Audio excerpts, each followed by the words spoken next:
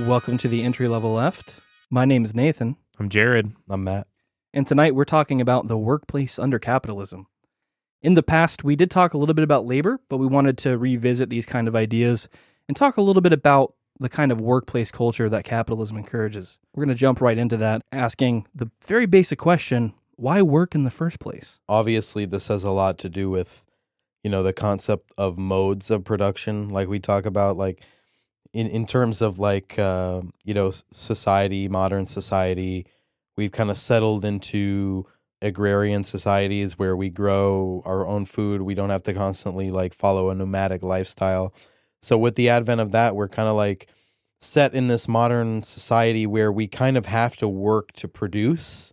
So I think people should understand that it's work, labor, and creativity are intrinsically tied, and they're very important to human beings and the way we socialize and the way that we gain fulfillment and actualize ourselves. So obviously work is something very important regardless of whether it's under socialism or capitalism. The problem is how you produce and who's reaping the benefits from that. Is it are we producing for need, as we've talked about before? Are we producing for competition in a free market? So why we have to work, depends kind of on the system. You know what I mean? Yeah. We're going to have to work either way, most likely, because, that's a part of being, a human in modern society. But the problem is more in relation to the mode of production in which we live. Right. Yeah. I think, too, it's if you could even better refine this question, it's why do we work, or why do we have to work under capitalism, right? Because we've always worked in some way or another. We're always going to work in some form of another.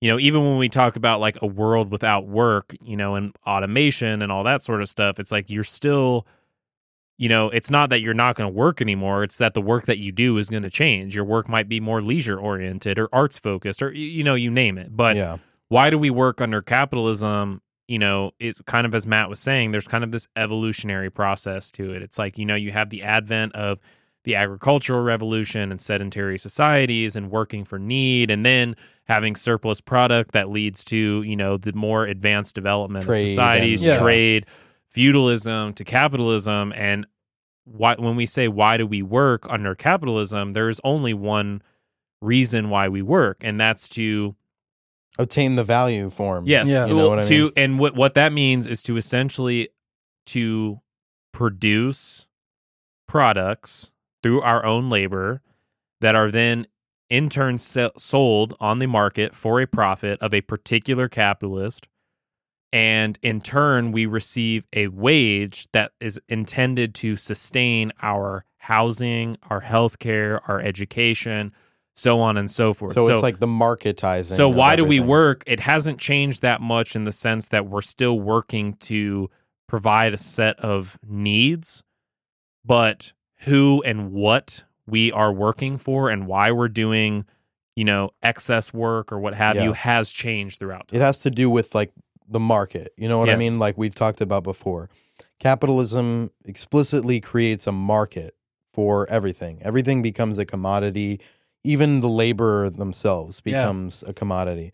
And I think it's sort of important to dispel this this libertarian or capitalist myth that, all actions and all things under capitalism are just voluntary trades or voluntary exchanges of either material or labor or service or things like that. Like you have a choice. Yeah, because, if you take capitalism, sort of dissect it from a macroeconomic level, you kind of see that not only is work necessitated to be able to sustain yourself in a market, to be able to purchase goods and purchase products and housing and things that people need to reproduce their lives in society, but you're also being forced to do those things because you can't really get away from the system. You know what I mean? Without prior capital or without some type of inheritance, you are pretty much forced into this system that is very much not voluntary. To be able to reproduce and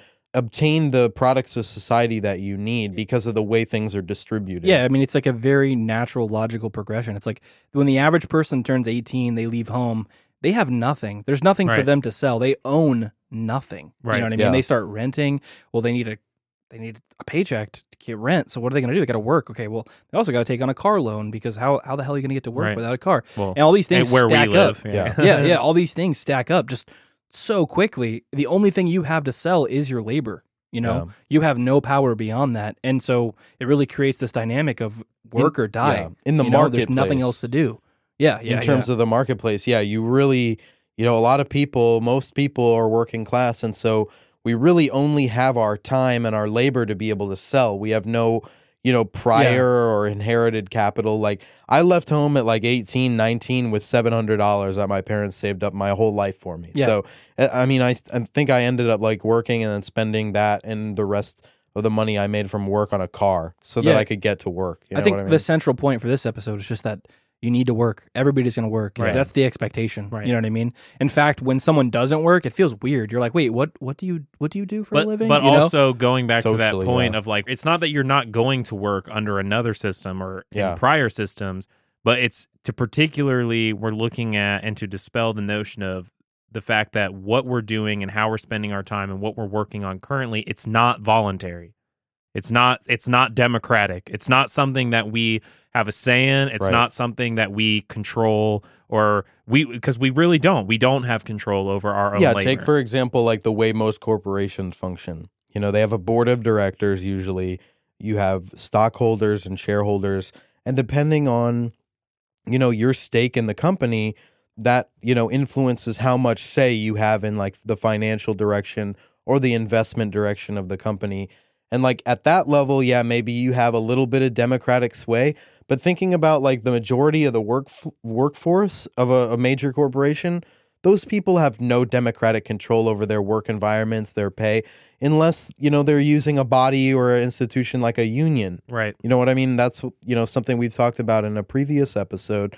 But, why we have to work is really dictated a lot. Like a lot of the details of why we have to work and the conditions that we work under are dictated by the economic system that we live within. So like capitalism, it's we'll talk about it a little bit later on tonight, but it by virtue of it existing introduces a class hierarchy.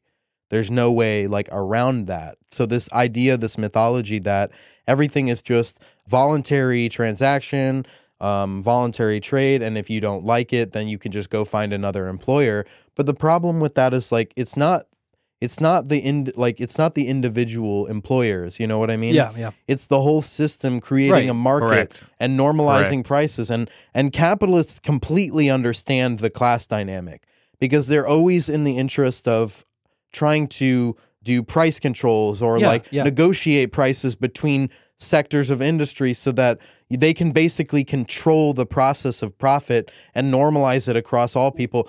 Capitalists really don't want competition. Yeah. They fundamentally don't. There's always this sort of underlying idea that you can just go to a different company, right? Yeah. Like that's the propaganda. Like, oh, if you don't want to work at this job, just go to a different one. Yeah, if you don't But like here's the Coke, thing. go to Pepsi. Full employment, quote unquote, is 3%. Like 3% of people who want to work are still unemployed in quote unquote full employment. Right. So that means that Under a there's capitalist system. always somebody willing to take a job. Right. The So if you liquid say labor like, pool, no, yeah. this is fucked. I don't want to do this. And every job you go to says this is fucked. I want to do this. Congrats, you just joined the 3% of people unemployed. I mean, it's there's also- always someone there to take your place if they need. But it's also It's limited. required. It's also limited by other variables like your skill set. Like say you have a particular skill set, and it involves mostly retail experience.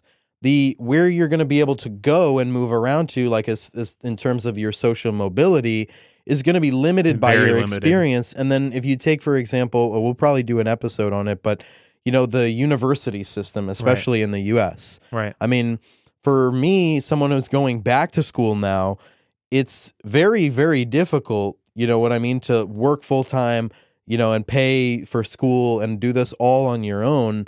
And I mean, that kind of pressure is not always like bearable for a lot of people, especially like people who are like single mothers or, people who are older. Right. Like they don't have the ability to go and back to school and increase their skill level necessarily. Well, and it's like even for someone like me, you know, who has a specialized degree from a university and works in their field that they went to school for, with the amount of experience I have or will get over the years, there's a very, very small set of fields I could go into besides the one that I'm in now. I mean, it's literally like only one other field. And what we were all talking about before too is, you know, when we talk about capitalism, we talk about it in these terms of competition, and we also talk about it in terms of competition for the worker. Like you have all these choices, and you can, if you don't like Uber, you can go to Lyft. If you don't like Microsoft, you can go to Apple. If you don't like Coke, you can go to Pepsi, whatever.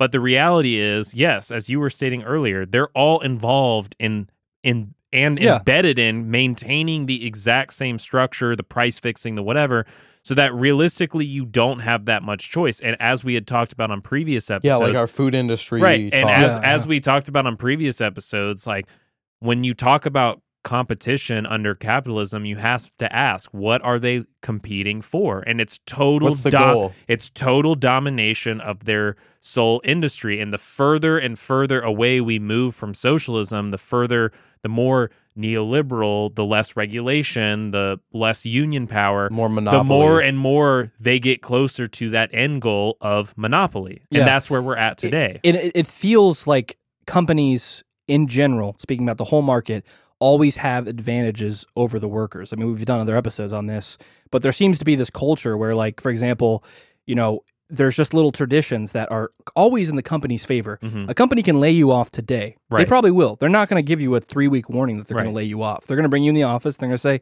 hey, you know, the sales are down. You got to kind of get out of here, you know?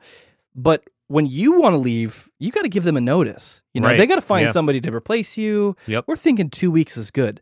It seems like there's a lot of sort of like little advantages that companies get in employing people. You know, can you guys think of like any others that are kind of like that? Well, I mean, that's a good point you brought up, because the deck is already stacked in that point, because if you're leaving in a company that you work for, they want 2 weeks notice, and you not giving them that 2 weeks notice actually will harm you, because if, say, your other employer wants to talk to a reference that you have from your current employer that you didn't give 2 weeks notice to, they're probably not going to leave a very favorable review of you as a worker. And all the higher like level positions require that. Most of them require 3 or 2 references or whatever. But I mean, there are so many, laws and cultural norms that I think are inherently anti-worker, and kind of further the reproduction of this very like work productive culture and mindset throughout the actual everyday American worker.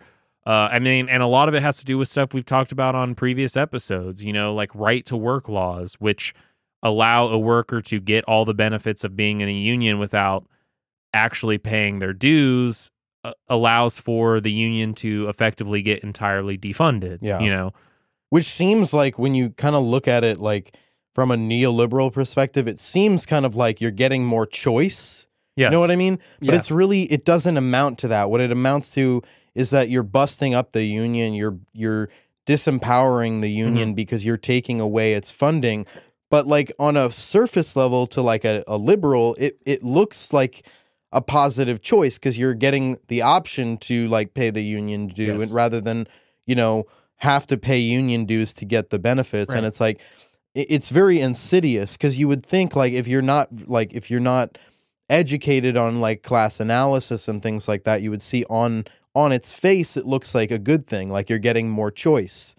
But really, it's just a very insidious way that the capitalist class has come up with, basically disinvesting unions and creating less support for them and less funding. And when it comes to labor, I think there's a lot of changes that you can make even within our current system that would make workers' lives better. This doesn't require like a communist revolution. It's been done before, right? Yeah, like for example, I just learned a few weeks ago that in Canada, if they change anything major about your job description, like for example, a schedule, like if they decide like, hey, you're usually 8 to 5, but we want to change you from 11 to 8 or something like that.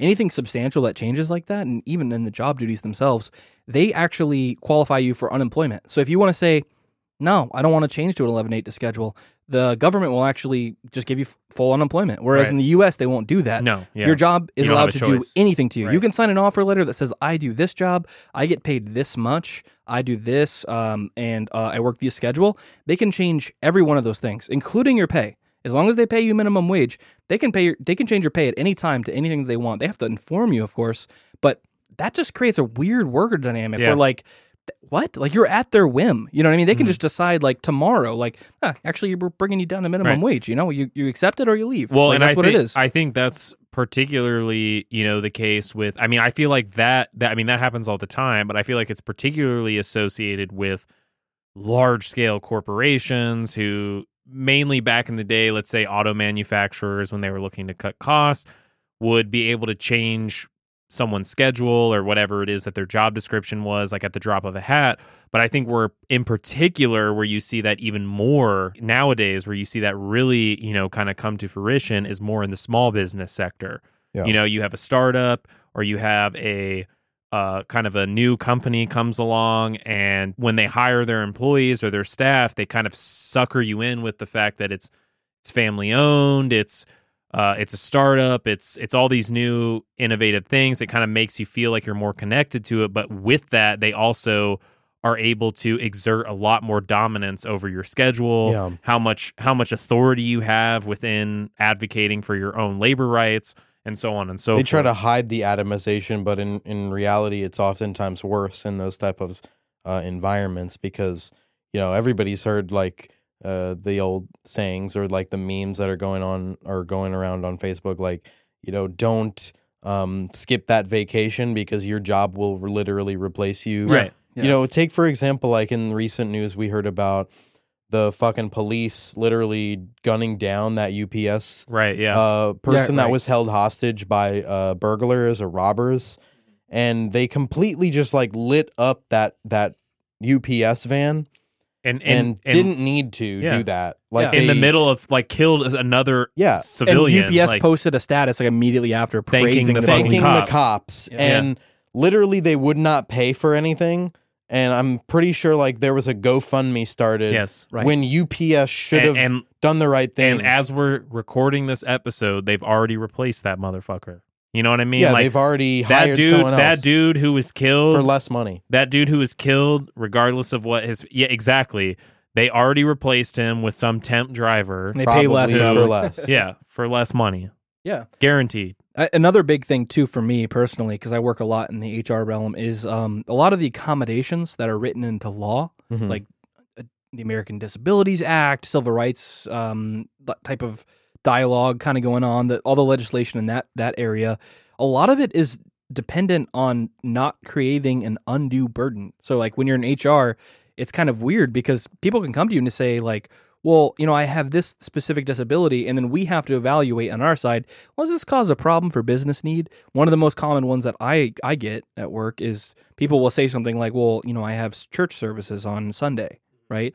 And businesses, as long as they can say, that causes an undue burden, we have to schedule somebody else, we don't want to do that, they can just ignore most of those laws. Of course, most of those laws are written with the business in mind. Like I think it's interesting because it's like we've sort of made like the actual business element of it more important than the people element of it. Like the business will always exist. The people, we can replace them. You know what I mean? Like it's formalized right in those laws that are supposedly really progressive protections for us, Yeah. There's a lot of different places where people can work.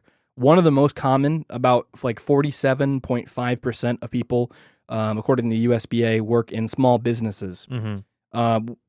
Other podcasts like the infamous Chapo Trap House have talked a lot extensively about things like small business tyrants, right? So a lot of people are kind of exposed to the small business culture, and yeah, like how do we feel about that? I mean, I think the way small businesses are always brought up are very, very like advantageously by like the ruling class, specifically to rewrite or reorient laws that seem like they would otherwise benefit like small businesses. So yeah, right to work. It's like I look at the small business class as like an incubator for like the aristocracy. Right, yeah. You know what I mean? And their ideology. So a few examples of that, though, is not only like right to work being one of those, but also instances in which, let's say politicians. I remember Paul Ryan, when he was still in the House, was really big on this, would say, we need to cut taxes so that small mom and pop businesses can have a better fighting chance at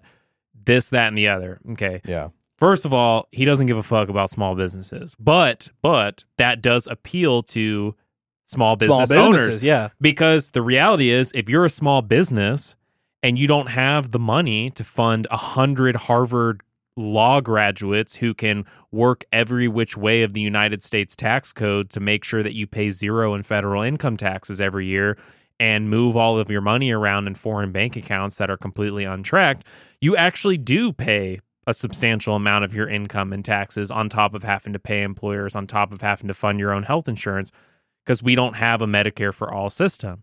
Hence why a system like that would benefit small businesses, actually. But that being said, I feel like the language of capitalism is always coaxed and spoken about in terminology of small businesses, because if they do that, you will always have small business support, because you can pick any individual small business owner, whether they own a record store or a coffee shop or a restaurant, and they will sit there and say, yeah, I'm getting fucked on my taxes. And when in reality, they're not about to rewrite the tax code to make sure that small businesses pay less taxes, although they might. It's entirely another corporate handout that's masked under this notion of the small business.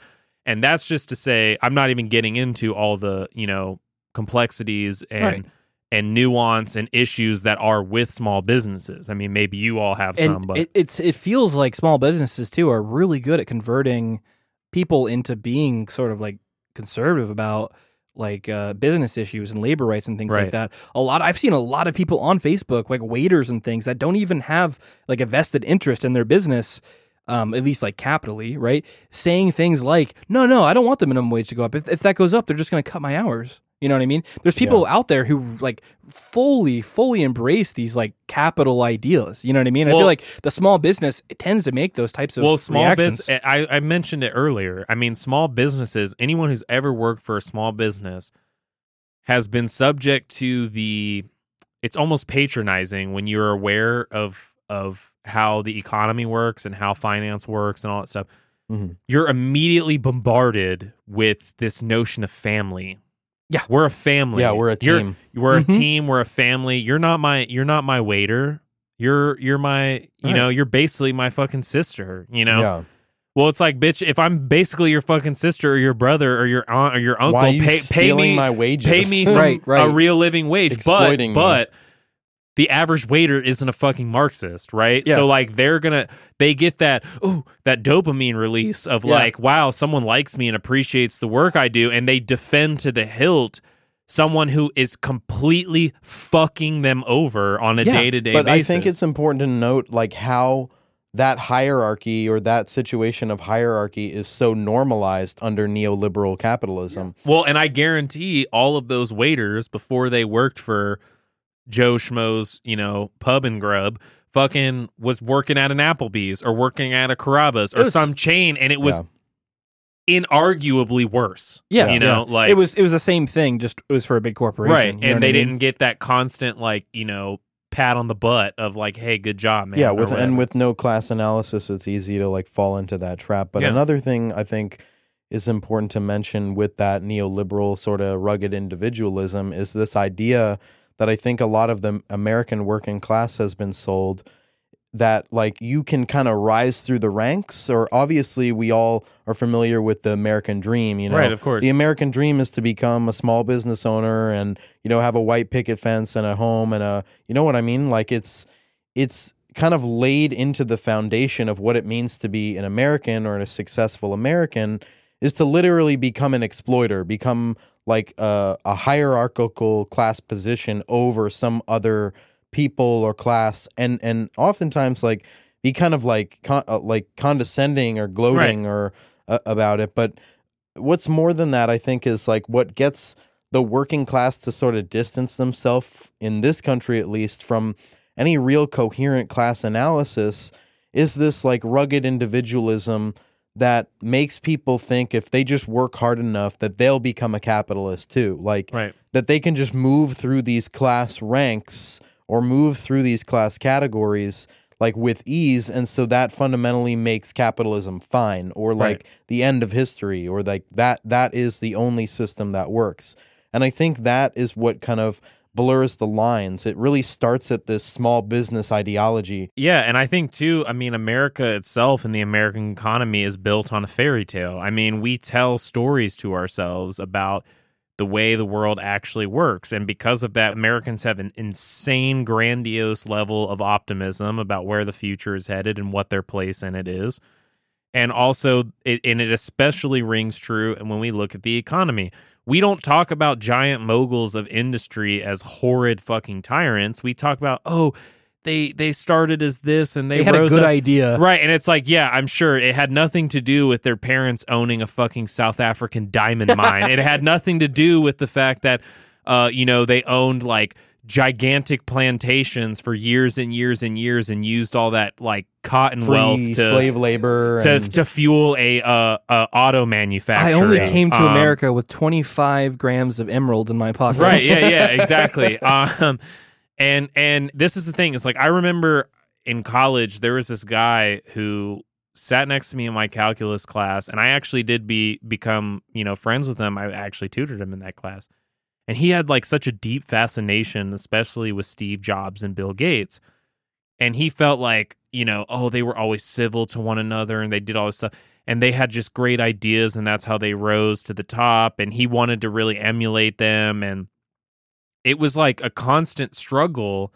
Obviously, like, I liked this guy as a person, but like it annoyed the ever living fuck out of me that I'm like, do you not understand like how many people they lied, cheated, undercut, already had a backbone of wealth at their disposal to do all of these things? Same with Zuckerberg, same with what's his name? Elon Musk. Yeah, I mean, Elon all Musk, them, who I referenced. yeah. I mean, all of them. They, Bezos. Bezos didn't. He started Amazon in his garage. Yeah, with the small loan of $250,000 from like. Come on, now. You gotta look into these stories. I mean, and the place where I think that was so highlighted and it was used so horrendously opportunistically by the Democratic Party was when Trump said, a small loan of $1 million from my dad. That's just normal. But like the Democratic Party was like, a small loan, as literally Nancy Pelosi sits on $1 billion fucking dollars. Yeah. As their entire party caters to the exact same class in this country, but they had an opportunity to highlight the mentality of like what Trump is and what he represents of the ruling class society in America, which is they themselves believe that they're hard workers. Yeah. They themselves believe that they've been through struggle. When in reality, those people who have been at the very, very fucking bottom and rose to the top are so rare and few and far between, and they're also giant fucking class traders. Yeah. One last thing to hit on, we were talking a little bit about small business owners, right? I feel like the core dynamic is that these people who own these companies are owner-operators, right? Yeah. They're people who are job creators. Job creators. Every time that you're sitting around for 5 minutes not doing work, every time that you waste cheese, or that was actually a complaint at one of my companies I worked at before, was, hey guys, cheese. This month there was 30 pounds of missing cheese. Yeah. We need you guys to stop snacking on that cheese in between making Stop the using pizzas. too much coffee creamer in the break room. But these small businesses, they take it personally. Every time something happens where something's wasted, whether it's like justified or not, they take it personally. You know what I mean? When business gets slow and you're not there to help try to muster on, they're upset. You know what I mean? And that's the thing that's sort of, for me personally, kind of heinous about small businesses. Like Jared said before, it creates like a family environment where like if someone calls you and says, hey, so-and-so called out, I need you to cover a shift, and you say, nah. Right. They get mad at you. They're like, why? Yeah, what are you doing? You like, wanna, what is going on? You know, what do you have to do? You know, they look at you as like a number, like as you should just expect to like want to follow every whim just to get those crumbs. Yeah, exactly. And once you leave, they'll fucking never talk to you again. But I think we were kind of dipping in a little bit to sort of the large business environment. I think like when you're on Facebook and you're scrolling through all your friends and checking out what they've been doing for the last few years, you tend to see a lot of the ones at big corporations are the ones who tend to brag about their company culture and all that type of shit. When you go on LinkedIn, that's all it is. Just like, check out this company culture. And everyone else tries to emulate that. Well, that's such a big thing for like neoliberal technocrats. Like they're all concerned about like company culture and like company like environments and like all these different like aesthetic things that really don't represent any type of justice or anything in terms of economics. 36.2% of people work at firms that are larger than 2,500 people. So there's a large portion of the workforce that's working at small businesses, we already talked about, but there's also a huge portion of people that are working at these large corporations. Right. So like what is exactly part of this sort of like idealized company culture, and like what are the sort of limitations to that? I mean, I think like you see this notion of like company culture, like places like your Netflixes, your Facebooks, your Google, like they all really emphasize like company culture like extremely heavily. Like, oh, you can play games and you can play video games table on your tennis. Yeah, whatever. But the whole point of it is to keep you in the office even longer than you normally would at like a regular desk job, right? And I think there's a lot of places, both private and public, that try and emulate that as much as they can, which what it's doing is giving the worker the illusion that they have a very open and free and democratic work environment where they can come and go as they please, when in reality, instead of working an 8-hour day, they're working a 12-hour day, Monday through Saturday, you know? And it's and they think they love their job. Right, exactly. Well, and that's another thing is a lot of people don't know what's happening, and the second that they do become more consciously aware of it, as what's recently happened with Google, is employees try and unionize, and the second Google finds out about it, they fire all of them. Well, wasn't there like a big company recently that, I think it was like Samsung or something, they got their CEO and a bunch of their board members were indicted or something like that in a union busting scandal. Did you guys hear about that? I haven't heard of that, no. I'm not sure if it was. But like I mean, Samsung. if what we just talked about though, trying to have this like particular company culture, but when the workers become aware of it and try and unionize, crack down on it, it's happened with Google, it's happened with Apple, it's happened with Facebook, it's happened with Blizzard, it's happened with you name it, it's happened. Yeah. Employee perks are never like a favor. 100% every time you get a new perk, it's because it's means tested and they know it's going to have a positive impact on productivity. That's all they care about. If there's anything that was actually going to help you out or wasn't going to increase your productivity, they don't give a shit. They're never going to do it. You know what I mean? Yeah. We've talked a little bit about company culture, especially like large company culture, but there's sort of like a new economy that's being created at the moment. And I was actually pretty surprised to learn that about a third of employees in 2018 had been employed by some sort of gig service, right? Like your Airbnbs, your like Lyft, and all that type of stuff. Yeah. So what exactly is this gig economy and how does it impact workers? Well, it's kind of like a work as you go type thing. And again, it's another thing that gives you the illusion of like the independence and the voluntariness of it.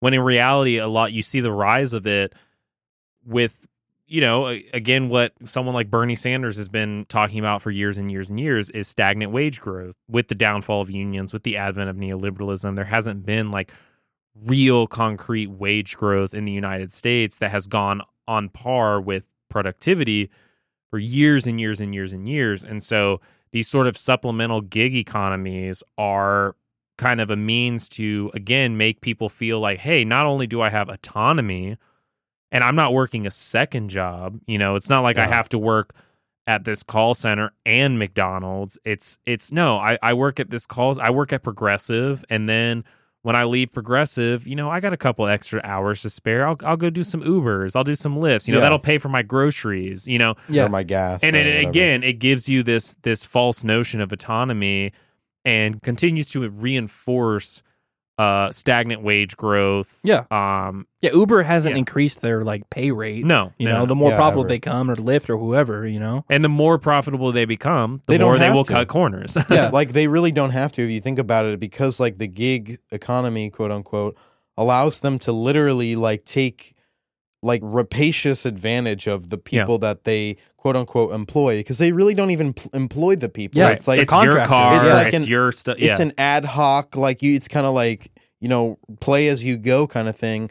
And I think the most important like phrase that really sticks out when I think of the gig economy is this idea of be your own boss. That's like a huge recruitment drive or recruitment like slogan for a lot of these like Uber and Lyft and things like that. Like, be your own boss. Yeah. But really, like, you're not really getting to be your own boss, because you're not setting your own fare. You're not setting like the stipulations of your routes, or you're not choosing your clients. You're not really having any control over any of it. But you're still taking all the risk because it's your car, and it's your repairs that are needed, and it's you who's responsible. And if you for the lose money on it, then like that's it. It's really insidious to think about like how just like brainwashing it is to like get really down and dirty with the neoliberal rugged individualist ideology, especially in an economic sense, because that type of ideology like evangelizes stuff like Uber and Lyft and the gig economy. It feels like it feels like it's the next level of like, this is not right to work, but this is free will. This is like, I can work whenever I want to, and I make money off of it. It's fake autonomy. It's like what Jared was saying. It's like this fake artificial sense of autonomy that really tries to obfuscate the hierarchy inherent to capital. It's also marketed in a particular way that is also disingenuous, where it's like, oh, I'm an Uber driver, but I drive Uber because like I want to get some extra money to buy a really expensive gift for my family member for Christmas. So I'm going to do some Uber rides, or I want to do that. I literally must do these Uber rides on the side, or I will not have enough fucking money to feed my children on the weekend. Yeah. You know what I mean? Ironically, it's actually a better example of extracting value than I think traditional companies are. Yes, because definitely. You take all the risk, like you said. Yeah. You own the means of production, essentially. Like, you own the car. The only thing the company is doing is just facilitating the exchange. The infrastructure. And because of that, they take a cut. They get a huge cut. That's, you know what I mean? And that's like the contradiction within like this idea of like, be your own boss, because absolutely fucking not. Like, you're not in any sense your own boss when you do Uber or Lyft. They make money no matter what. You know what I mean? Even if you have to drive miles and miles unpaid because like your last person was too drunk to figure out that Orlando was fucking 25 miles away from where you are. It's a super insidious, malign example of they make like their money, surplus value you lose extraction. Out. Yes. Yeah, absolutely. Precisely. Before we even talk more in depth about having a job, one huge element of having a job, of course, is getting a job. Yeah. Right? And there's a lot of tropes, I think, that go around in memes and things like that are really true about getting jobs. So, like, what are some common gripes that you guys have heard? Like, for example, just to start off here, I've heard a lot about, like, favoritism. That's one thing I always hear. And working as a recruiter, I know that's true. I know that, like, sometimes jobs are posted with people in mind. Like, we know who we're going to hire. We know that person's coming in. Well, there are all types of bias in terms of, like, not only minority groups, but, like, oppressed people in society. Like, take, for example, we've all heard the situation where there's a woman at work and there's a male counterpart that has the same position as her. When the man emails someone, the customer is less likely to get snippy and angry and doubt their competency when they think they're speaking to a man. Right. Whereas like they'll go an extra mile, a lot of people, to really try to invalidate or belittle a woman in a professional position because they think that they can bust them down or break them down.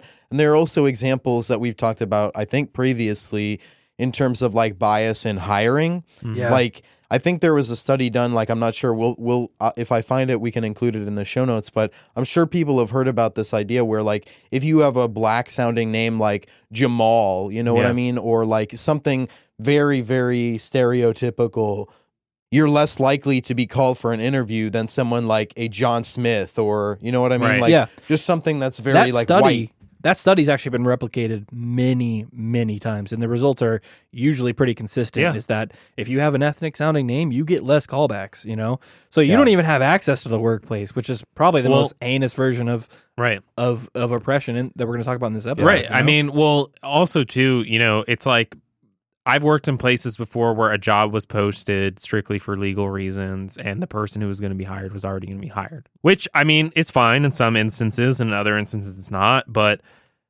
I think another thing is more, you open a job position and you have 150 fucking applicants, and the things that a lot of times companies are looking for are so specific and so nuanced and so detailed that someone who's trying to get an entry-level foot in the door is just completely fucked. Like there's no way that they're going to really be able to sell themselves. And also too, in terms of people being marginalized like throughout the process, I mean, I've seen interviews in the past for places I've worked at where the person who was being hired or could have been hired was perfectly capable of doing the job, but they had Asperger's or something like that, and therefore their ability to read social cues was slightly inhibited, and because it made the hiring manager feel awkward, or because part of the duties of the role involved them being public-facing, they wouldn't hire them. And I mean, obviously that's discrimination. Right, but there is... I can't believe Coca-Cola would do that. I mean, there's incentives for, like,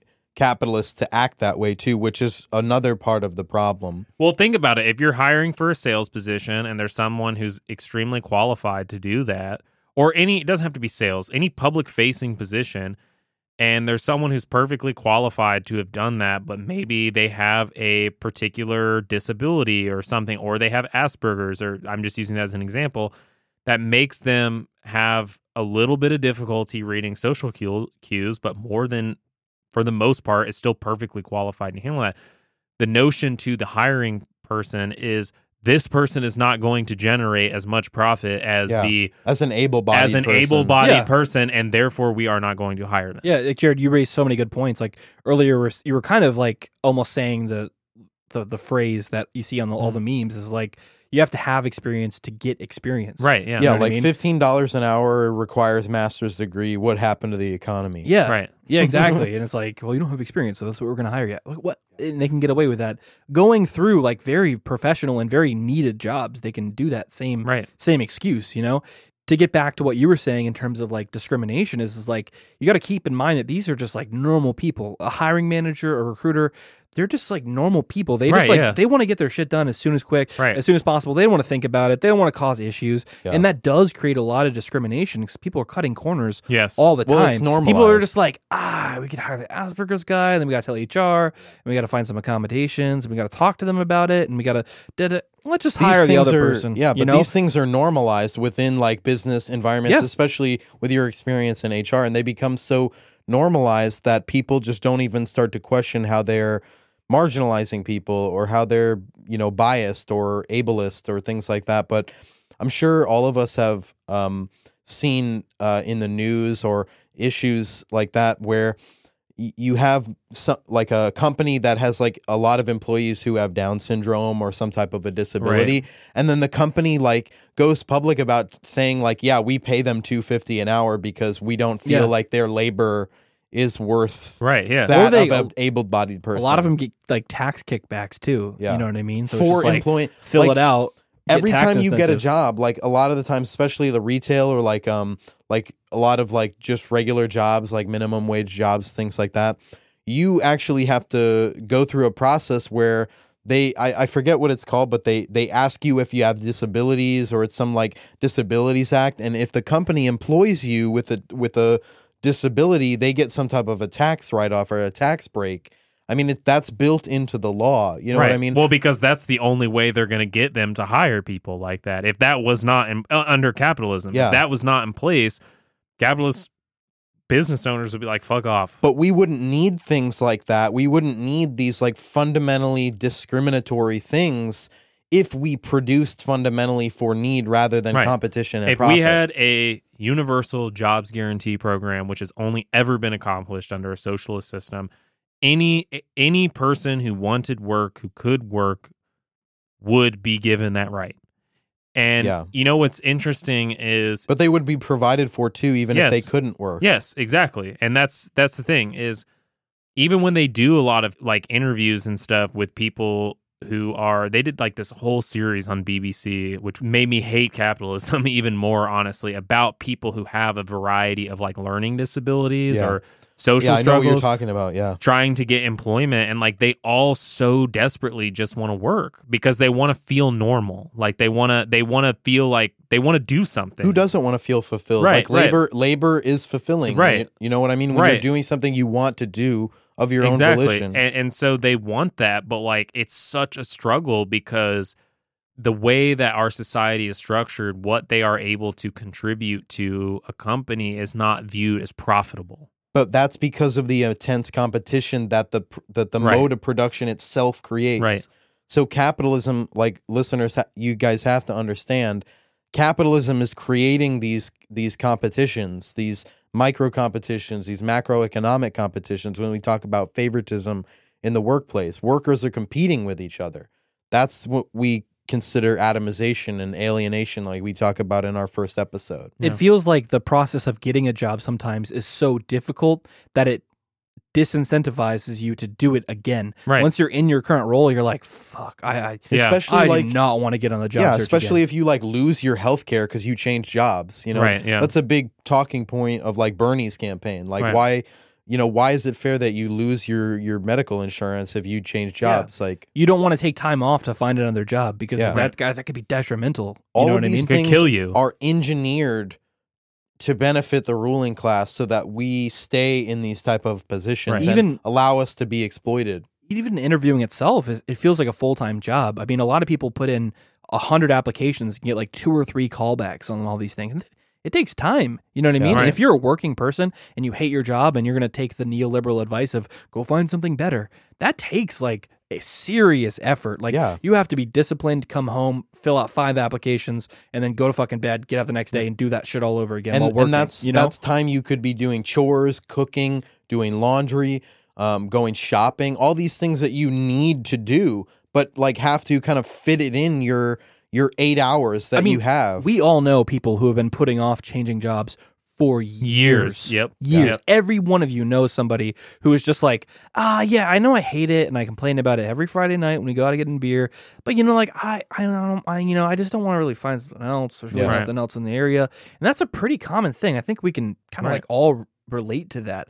And I think too, kind of circling back here, is that it creates an environment where like we're kind of cynical. Like once you have a job and you're in this role and you have a title, it sort of makes you feel like this is how it should be. Right. Like, yeah. Oh, yeah, of course you're struggling. You just got out of high school. Yeah, it's going to take you a few years before you've landed on your feet. You know, you got to get out there and get your experience. Normalized it. Yeah. And it completely normalizes this process that feels like when you're doing it, it's just like insane and evil. Mm-hmm. You know what I mean? Like I feel like becomes completely normalized. So once you're in a role, you're not in any sort of home stretch. You know what I mean? There's always going to be constant challenges. And I think one of the huge constant challenges is this sort of like universal idea of scientific management, right? That's exactly productivity. That's quotas. Mm-hmm. You know what I mean? That's like if you're a cashier, they want you to have 7 good surveys before the end of the day. Or, you know, if you're fucking, working in a call center, you need to take care of everything within 6 minutes because if you go above that,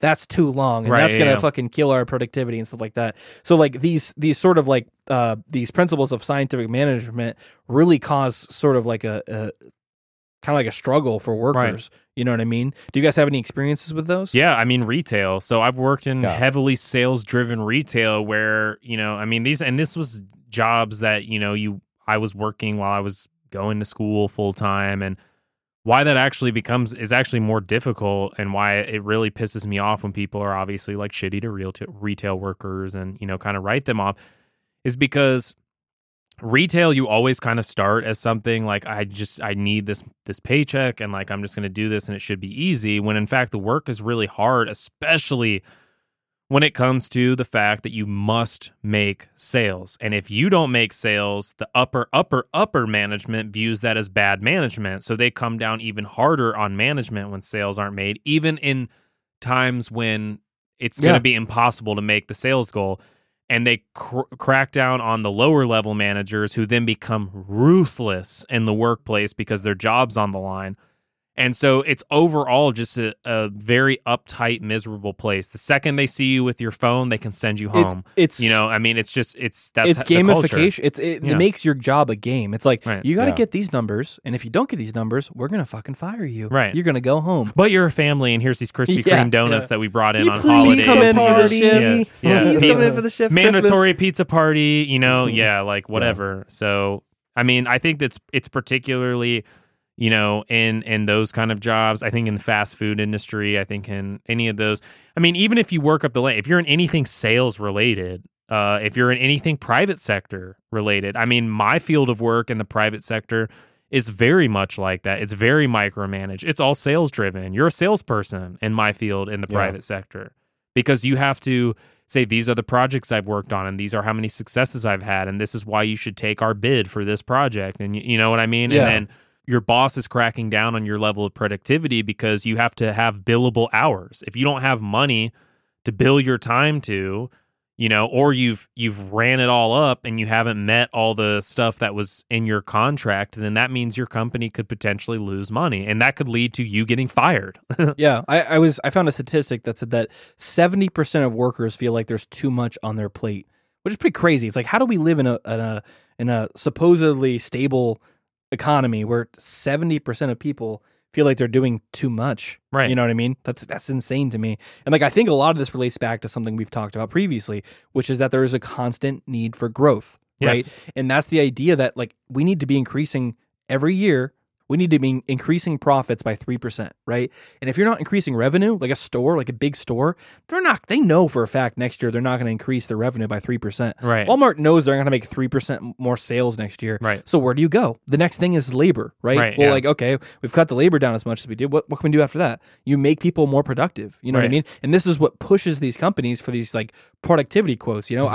I was blown away one time, a cashier at Speedway, right, which is a gas station. Yeah. But they have their workers try to sell these like rewards cards. Yes. And I asked about it one time, and 7-Eleven's I'm the like, same way. you Yeah. ask me every time, and I say no, and like, me, like, why do you keep asking? And they were like, oh, because we have to get a certain amount, like 15% or whatever. I'm making up a number, but this amount of percent needs to be all in rewards transactions. We need like a certain amount of people to take these rewards cards for me to essentially keep my job. And it's like, that's insane. You know what I mean? They've like, again, made your job a game. You know what I mean? To make life that much more productive. Well, another one too is like, because retail sales as a whole are down because of Amazon, basically a lot of retail places that you go to, their new huge thing is credit cards, with insanely high interest rates. Any single person you see working in cash register at any fucking employer that or retail giant or company that offers a credit card, they have a quota they make. If they come back and they haven't met that quota at the end of the day, they're getting a warning. If they get 3 warnings, they're fired. Yeah. Have you ever seen those like sometimes they give you a survey on the pen pad? Have you ever gotten that before? There's some stores where like when you swipe your credit card, it'll ask you like, was the cashier nice to you? Right. And it's right. You're like awkwardly like, yes, like is this person gonna get fired if I put no? Like, and that's exactly what that is. That's a measure of productivity. That's what It's they're like- doing. You know what I mean? It's like tattletaling. Yeah. They You know? want the customers to tattletale, It's like the Tekashi 6ix9ine of Right. scientific management. Well, and think about it too. When they give out those surveys, even when you go to some like a department store, it's like, oh, please take the time to fill out our survey so my manager knows how well I did, blah, blah, blah. The only people who fill that shit out are people who are pissed off. People who had a horrible experience. Yeah. No one's going to be like, wow, Cassandra helped me so much today find Super Mario Maker 2. I'm going to take the time to really make sure she gets a good review. Fuck no one does that. So I think like productivity is one huge thing that a lot of workers are facing at all times, even if they're not aware. But another part too is like constant employee monitoring, right? Like a lot of people aren't aware that like your employer can look up like all the activity on your computer at any one point and be like, hey, well, you did this one thing for 15 minutes and that's a write up. Right. Yeah, exactly. You know what I mean? Like you access Facebook, fired. Right. Yeah. Like a lot of your day is spent like being monitored by your employee or your employer rather. I think, another thing besides just putting like software on your computer to monitor what you're doing is like peer reviews. You know what I mean? Do you ever get those when you're working on a project? Oh, yeah. And people are like, oh, how was Karen? Was Karen okay? How much work did Karen actually do in this project? And they're asking the same questions. Yeah, but my thing with that is if all your other fucking coworkers don't put a 5 out of 5, they're a fucking scab or a narc. Yeah, need to be treated like shit in the workplace. Yeah. They need that Tekashi 6ix9ine treatment. I've literally worked on projects where someone did absolutely fucking nothing, and I still gave them a 5 out of 5. Yeah. Because guess what? It don't fucking affect me. It ain't my fucking money. Fuck off. Bless you. Bless you, Jared. Yeah. No, that's the thing. Bless. It's just, I guess the point of this whole segment is like every little thing at your work is all designed to maximize the amount of value that they're going to extract from you. You know what I mean? It's like another thing too is even going back to retail, and this is a way that I feel like it relates to employees being monitored by their bosses. Is going back to retail, we were always just harped on for if there was shrink, which means theft.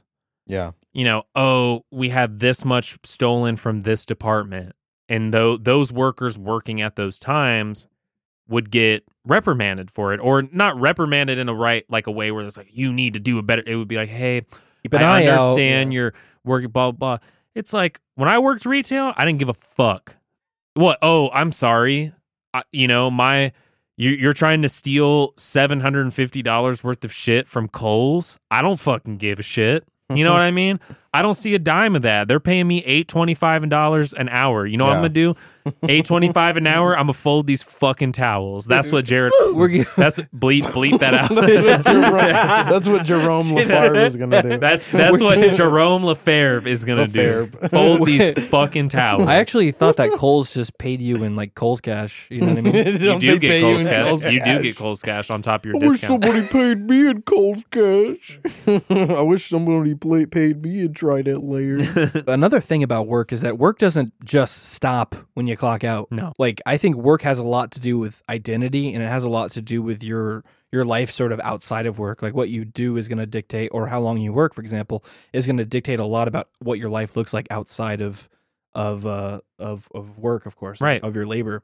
So, like, what exactly, or do you guys have any examples where you've seen work tied to identity before? I mean, multiple things. I think on the one hand, that's kind of the reason why a lot of people go to college. I mean, obviously they go to college with the intent like, hey, I want to get a degree so I can get a job, but you want to get a specific degree because you want to have a job that is meaningful to you and that you care about and you're passionate about. So in that way, it's tied to your identity, especially considering that when you work a full-time job, you spend more time in the workplace than you do with your friends, family, and that's the way it's going to be until the day you fucking drop dead. And so it's very difficult for identity not to be tied to what it is that you do. I mean, but it varies for some people. Like in my case, like I'm proud of the work that I do. I mean, I like what I do for a living. My biggest issues with what I do for a living have to do with fucking capitalism. You know what I mean? Yeah. Not like the actual field of work. It's a distribution of resources and who owns, like, who gets to appropriate right them. And the reason things get frustrating in my line of work are specifically because of the powers that be set up by extremely corrupt moneyed interests. But I mean, what I do, I feel like is tied to my identity. But I feel like in that respect, even if you hate what you fucking do for a living, if you do it 40 hours a week, it's inseparable from your identity, because you will spend more time working for someone else's money till the day you die than you will ever spend time with your family, friends, and so on. A lot of times the first thing that you talk about, when you meet somebody, especially if it's just like a cold, like, oh, hi, like, my name's Nathan. What do you do? What do you do? A lot of the times the first thing you ask is like, what do you do? And you mean it in a professional sense. Like, if someone asks me what I do, I'm not going to say like, I'm a gamer, sometimes I'm a podcaster, blah, blah, blah. No, I'm going to be like, oh yeah, I work in like HR, I do a lot of recruiting type it's of stuff. Coded. They're not asking you what you care about. And that's such a common conversation, you know what I mean? Like, even when I think of you guys, I think of like, oh, Jared does planning, oh, Matt does IT, I do HR, oh, what a cool balance. We have so many things that we all do. And it's like, why? Like, isn't there more to a person than just like what they do during the day? I mean, there are definitely a lot more to each of us than like what we do. But that's such an easy category for me to just put my to wrap my Well, brain and around I of think- what we do, you know? And that's a good point, and it's a good thing what Matt just said, because it made me think, like, if you, like, how we know each other is as friends, right? Like, Yeah. I know you guys based on your interests. I know you guys on what we like to do together in social settings, right? Right. Because that's what defines our connection with one another. I don't think of you as the job that you do. I don't think of right. Matt as the job that he does. I don't think most people think of other people in terms of what their job title is, but we are conditioned exactly as you just said because of how much fucking time we spend working when we'd rather be socializing. And we've all been there, and like I made these same judgments, so I'm not trying to say that it's a bad thing, but like sometimes when someone comes to you and they don't really have a job, or they're like, yeah, I just kind of bounce around, deliver pizzas this week, and then I do Uber for like a few months, and then or blah, if blah, blah. or if they say I'm an actor, and you kind of like, and I'm saying this is me. I do it too. I kind of look down on them. I go like, "Oh, you didn't know what you want to do? Yeah, well, okay. Well, but I mean, that's cool. the conditioning of capitalism, socially, and neoliberal ideology that's making you do that. And I'm actually glad you said that, and you're honest about that, because all of us in this room have had that experience. We're all conditioned to think that way. And I this is my thing that pisses me off about the left when they act like you kind of think having even these thoughts is like classist or class, or it's like. I don't know how many times I have to fucking state this shit, and it has to do with when we're talking about everything from the way we view other people in relation to the work that they do, whether it has to do with race and racism in the United States. You cannot grow up in this system and not have prejudices, biases, absolutely, negative thoughts towards this person, that person. It's even if you are the most hardened, adamant leftist with the hottest takes possible.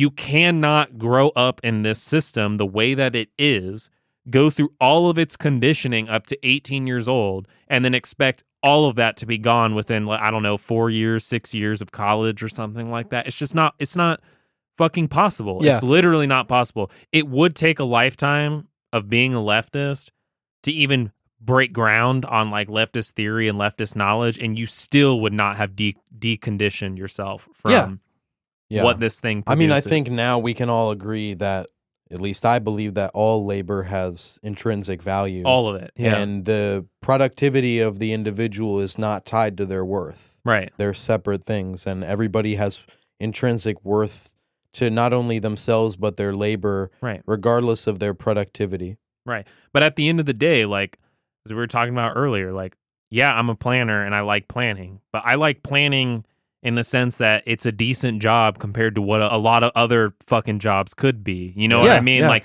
at the end of the day, I do it to put food on my table and housing over my head. Well, that in and of itself is sort of a competition, because we have been sort of bred and conditioned to, see competition as some type of a normal thing, when really, like, a society would be more healthy if we just all viewed all labor as intrinsically valuable. You've seen the political cartoon where like the mother is like telling the kid that's looking at a street sweeper to be like, you better go to school or you're going to become that. And it's like, little do they know, but that man that person has a union job and makes a good wage, you know what I mean? And has a good standard of living because their work is valuable to society. Like, and it should be that way. We should think of all labor as valuable. And if we did, our society would be more healthy. Well, also think too, if tomorrow all of the garbage workers across the United States or all of the janitors across the United States or what have you, some job that's looked down upon, went on a massive general strike, it would shut down parts of the economy. Yeah. I mean, it would dismember a portion of the United States economy. It would severely hinder it. It would stop the system from running and operating as smoothly as it normally does. Yeah. If all of the fucking bankers went on strike tomorrow, crickets. Yeah. If the ruling class went on strike tomorrow, all of them said, hey, I'm not going to be a CEO anymore, crickets. Nothing would change because the system is not propelled by those people. It's propelled by those people who say, hey, I'm a this worker, I'm a that worker, that and you do scoff the actual at them. Work. Right, that run the packages, that deliver the packages, that take the garbage to the dump, that, work in hospitals Right. and nurses and all these people. Those are the type of people that make the world run. Right. Yeah, and to add just a few numbers in here, right? I know we love numbers. Right. To kind of see how being unemployed, not having a purpose, can kind of affect your life. Gallup found that you're twice as likely to be depressed if you're short-term unemployed, like under a year you haven't had a job, and you're 3 times as likely to be depressed if you haven't had long-term unemployment, like if you haven't been employed for a year, which is crazy. You know what I mean? If you don't have a purpose, you fall apart. You know, it's very, very sad. Yeah. Well, and I think a lot of us find purpose through work, which in itself could be a discussion for a whole nother topic. Dystopian as fuck. Yeah, but that's just the reality because we're all required to do it. Like, therefore, we have to. We hold a sense of purpose but to like what we do. Like bringing it back around to like what we initially talked about, like why we have to work. It's not that human beings don't necessarily want to work or produce.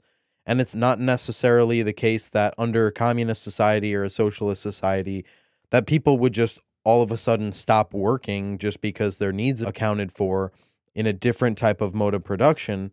People want to work. Like human beings naturally find fulfillment and creative power and energy in, producing and laboring. Yeah. Try laying in bed for a week straight. Right. Yeah. You can't do it. You're going to get up and you're going to get something done. Right. You know what I mean? And that's the type of work that I wish we could do more of. Right. You know what I mean? The type of shit that, like, if you didn't have to pay bills, what would you be doing? Right. You know what I mean? Everybody wants to work. Just we don't want to work for, like, someone who's going to extract all our value. Well, it's like, think about it. Give us a job that we don't want to do. Right. You know? But even like, say all of our jobs were automated tomorrow and we lived in a fully automated gay luxury space communism, all of us have played in bands before.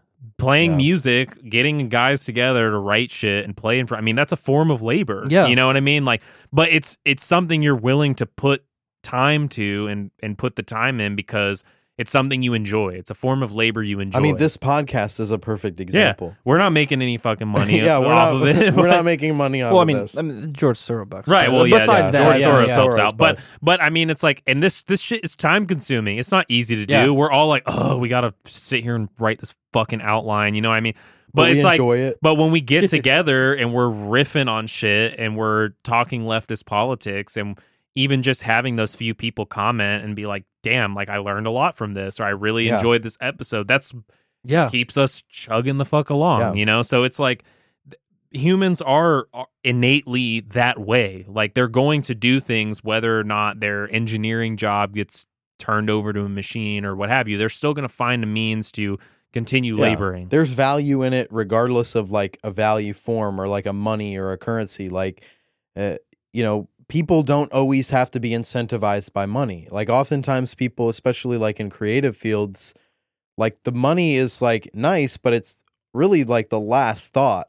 I mean, it's the dream to be able to make a living off of your art. Something you love. But most artists will tell you they don't go into that to make a living off of it. They go into it because they love it. They were already doing it when they got famous, I think we've talked a lot about identity.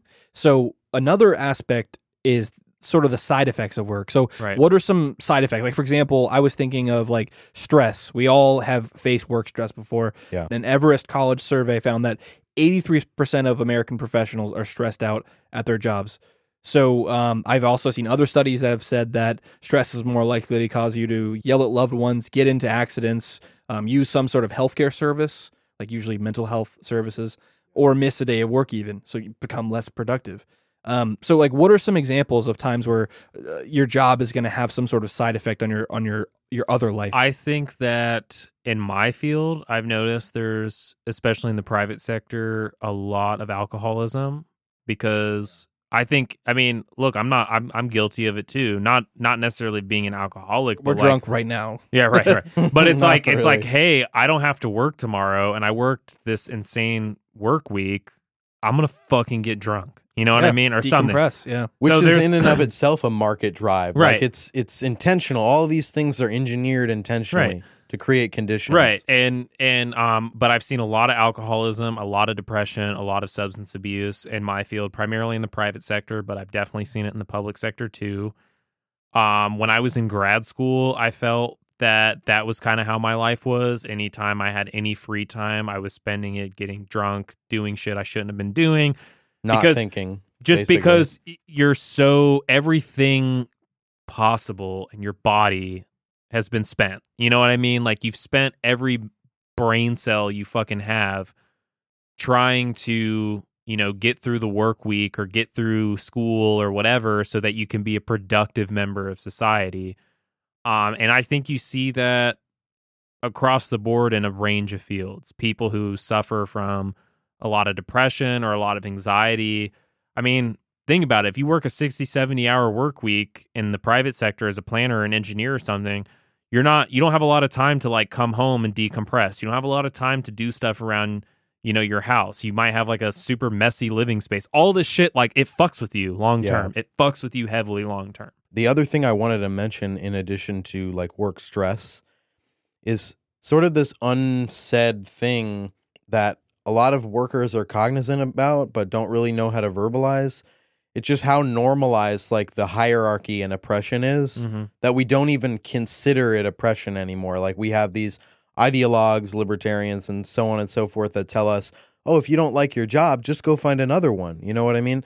As if like the conditions aren't reproduced across the entire spectrum based on the economic system and for which we produce and distribute commodities for. Yeah. So it's like this unsaid thing that kind of obviously everybody has anxieties about. Like even you can kind of sense it like in your employer sometimes too. Like I know that the employers are cognizant that they're like literally reaping surplus value from you. You know what I mean? Right. Especially in my company where it's like a lot of the stuff that like any of the management or like the owners do, I do too. And so I think it's clear to them how, I could easily just break off and make my own company had I had the capital to do so. Well, in a lot of like like in a lot of professions, like something you like, let's say engineering, right? The further up the chain of command you go, the less work you do because you delegate it to more underlings. Yeah. I've worked my way up. I'm the manager. I no longer have to work the 70-hour week. I'm going to take the fresh out of a college kid and make him do it and teach him about hard work, and integrity. That's going back to what I was saying earlier is like it sort of reinforces itself because like once you've been through the whole rigmarole, you look back at it and you go like, well, if you want to get to where you do it, you're going to go through it too. You have to do it, right? It justifies the It's entire like a badge system. of honor. It's like a bullshit badge of honor that people keep, using to reproduce the ideology and jam it down other people's throats as if it's just normal. And I think another thing too is like what we don't realize throughout this entire process, like while your managers are delegating and while you're slaving, all these hours putting towards, some shit you probably don't even really care that much about.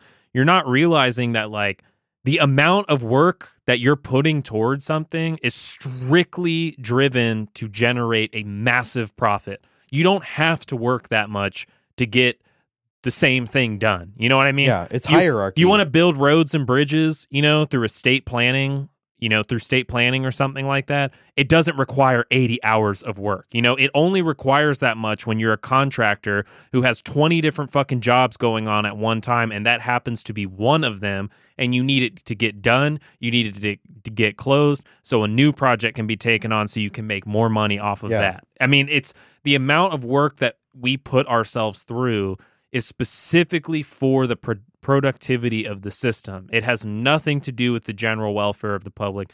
Has nothing to do with our own welfare and well-being. Or the general wealth of like the individual who is producing it. And the more that you work and the more you damage your body and all that stuff, you are not actually seeing any of the benefit. Yeah. The only potential thing that could kind of sort of materially benefit you, but certainly not nearly to the degree of the bosses or the managers or any of that stuff, is that you hope that your excess work gets noticed and maybe 5 fucking years from now you'll get a promotion or something like that. Yeah. But that's about it. Especially like libertarian types or like right-wing people, when they say, oh, you put the hard work in and you work your way up or something. Even if you do land that promotion, you get that extra 10 grand a year or something. You killed yourself to do that so that you can what? Oh yeah, that $10,000 extra a year or something. Divvy that up amongst a 12-month time frame. Yeah. That's not that much money. You're not materially benefiting nearly to the degree that the person who owns the corporation or owns the company is just by working all those excess hours, putting in that extra And time.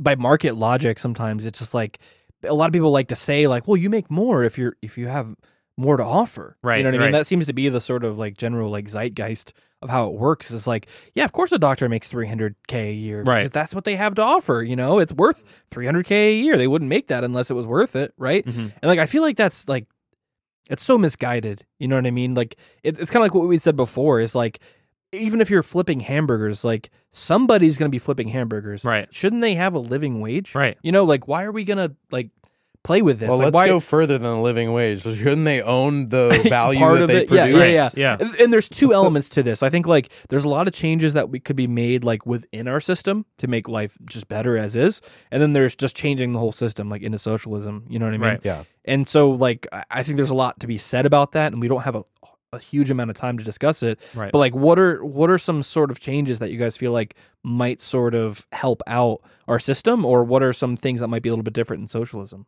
I think one, I Yeah. mean, it's been talked about so many times throughout previous episodes, it's even been brought up in this one already, is, you know, in a socialist society, having workers own their own labor, meaning that the wealth that they produce is equally, along with other workers, is equally distributed amongst, you know, what it is that they're doing. So the work that they're doing is contributing to a guaranteed right to their housing, their health care, their, you know, basically the reproduction of their labor and their well-being long term, not short term, not to make ends meet for, you know, the certain, you know, allocation of money that's put towards them by a capitalist owner or something. But the fact that they actually own the wealth that they produce, they see a genuine material benefit from it that is long term and has longevity towards it. Yeah. And I mean, I hope to see a removal of like meritocracy or bureaucracy. I want to see, you know, an economic system that functions under the pretenses of from each according to their ability, to each according to their need. That's really how I see it. And I want the workers to own the means of their production and reap the value without any hierarchical structure taking a surplus, you know, or extracting a surplus value from them. And that could also mean too, like, you know, if their needs are met, you know, if you're a worker working towards, you know, say in a socialist society, you know, working for, you know, building roads and bridges or something like that. When the bridge is built, go home. You know what I mean? It's like, it's not like there has to be this constant maneuvering of like over and over and over again working these excess hours, which is all profit driven, you know? Even on like the larger basis, like one of the things that will never escape in capitalism, as we said in previous episodes, and including earlier in this episode, is like you need that constant growth. Like we need And to get competition, outside of that paradigm of like, once the bridge is finished, do we need to find another bridge to build? Right. Do we really need the extra bridge? Right. You know what I mean? Like, why does it seem that whenever the work is done, there's always more work to be done, and it just compiles faster and faster, grows exponentially how much work needs to be done? Isn't there a point where we can say, like, all needs are met, let's just chill out a little bit? You have to think about the goal, like we talked about earlier. Like capitalism, what is the goal of competition? You know, it trends, like throughout history, we've seen it repeatedly trend towards monopoly. The goal of capitalism is not to, you know, be fair to all these like individuals who are trying to compete in a market. The point of competition is to win. Mm-hmm. The point of competition is not to be equal. Right. Like that's the fundamental thing that people need to understand. Like when we're producing for profit to compete with other people, to compete with other private firms, you know, we're producing for the wrong reasons. And it alienates us because we see this hierarchy, or we come to see this hierarchy as some type of innate or some type of an inherent structure in society when it's really not. Like capitalism is like very, very artificial. Like it requires coercion. It's also very new. And it's also very not voluntary in any sense of the word. It begs the question of so many different things. You know, what would a socialist society look like long term? You know, what are these alternatives? And obviously that's a very difficult question, and one that we don't have all the answers to. It certainly would be a struggle for a long time, transitioning. It certainly would reorganize the entire class structure that we have currently in the way wealth and power is distributed throughout a socialist society versus a capitalist one.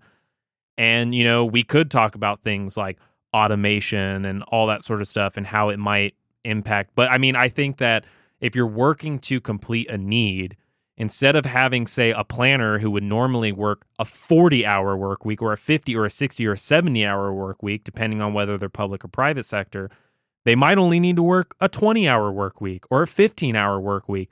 And they're still contributing to the society in which they live. They're still being a planner. They're still being an engineer. They're still being a trash worker. They're still being these things that they feel might give them purpose. But they will also have far more time to spend in social settings, building social labor and social capital amongst, you know, a community amongst themselves. Yeah, and then the removal of hierarchy too, like it would make society more socially cohesive, and it would allow people to actually develop real bonds and real, you know, solidarity with each other rather than competing with each other, looking at each other for just what they do, basing people's identity and how much respect you should give them based on the money that they make, and just different things like that. But ultimately, it's just a matter of like the hierarchy. We need to have people understand that there is innate hierarchy within a capitalist system, but hierarchy in and of itself is not innate to production